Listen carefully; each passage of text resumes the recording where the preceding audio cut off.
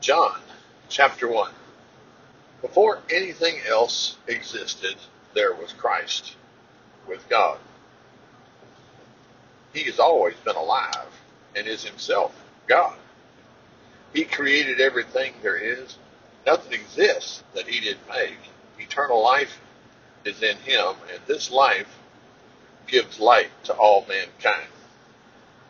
His life is the light that shines through the darkness, and the darkness can never extinguish it.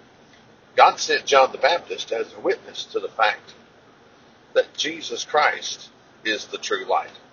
John himself was not the light. He was only a witness to identify him. Later on, the one who is the true light arrived to shine on everyone coming in the world.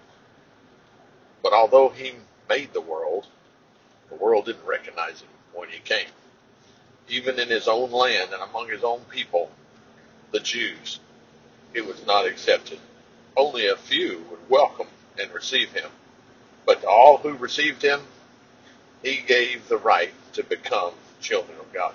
All they needed to do was to trust him to save them.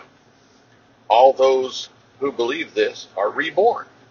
Not a physical rebirth resulting from human passion or plan, but from the will of God.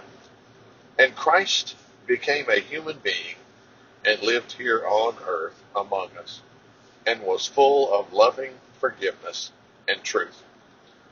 And some of us have seen his glory, the glory of the only Son of the Heavenly Father. John pointed him out to the people, telling the crowds, "This is the one I was talking about when I said someone is coming who is greater by far than I am, for he existed long before I did." We have all benefited from the rich blessings he brought to us, blessing upon blessing heaped upon us.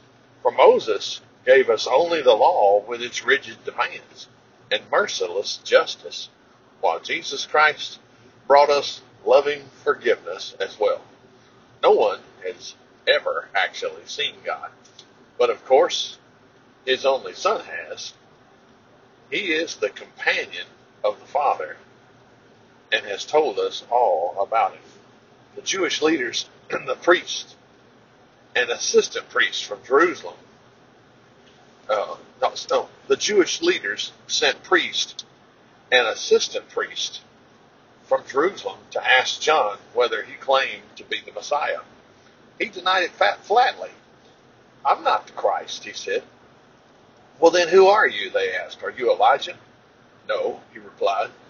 "Are you the prophet?" "No." "Then tell us, so we can give an answer to those who sent us.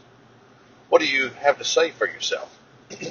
He replied, "I am a voice from the barren wilderness, shouting as Isaiah prophesied, 'Get ready for the coming of the Lord.'"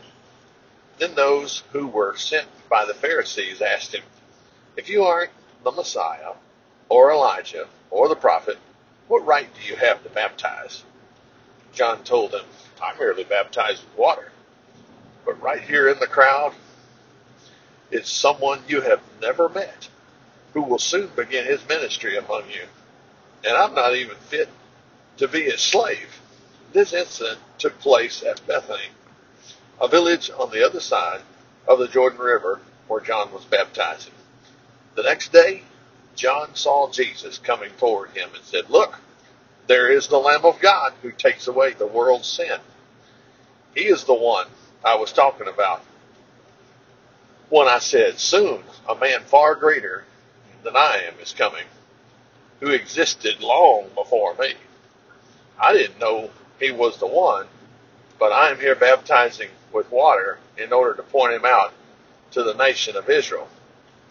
Then John told about seeing the Holy Spirit in the form of a dove descending from heaven and resting upon Jesus.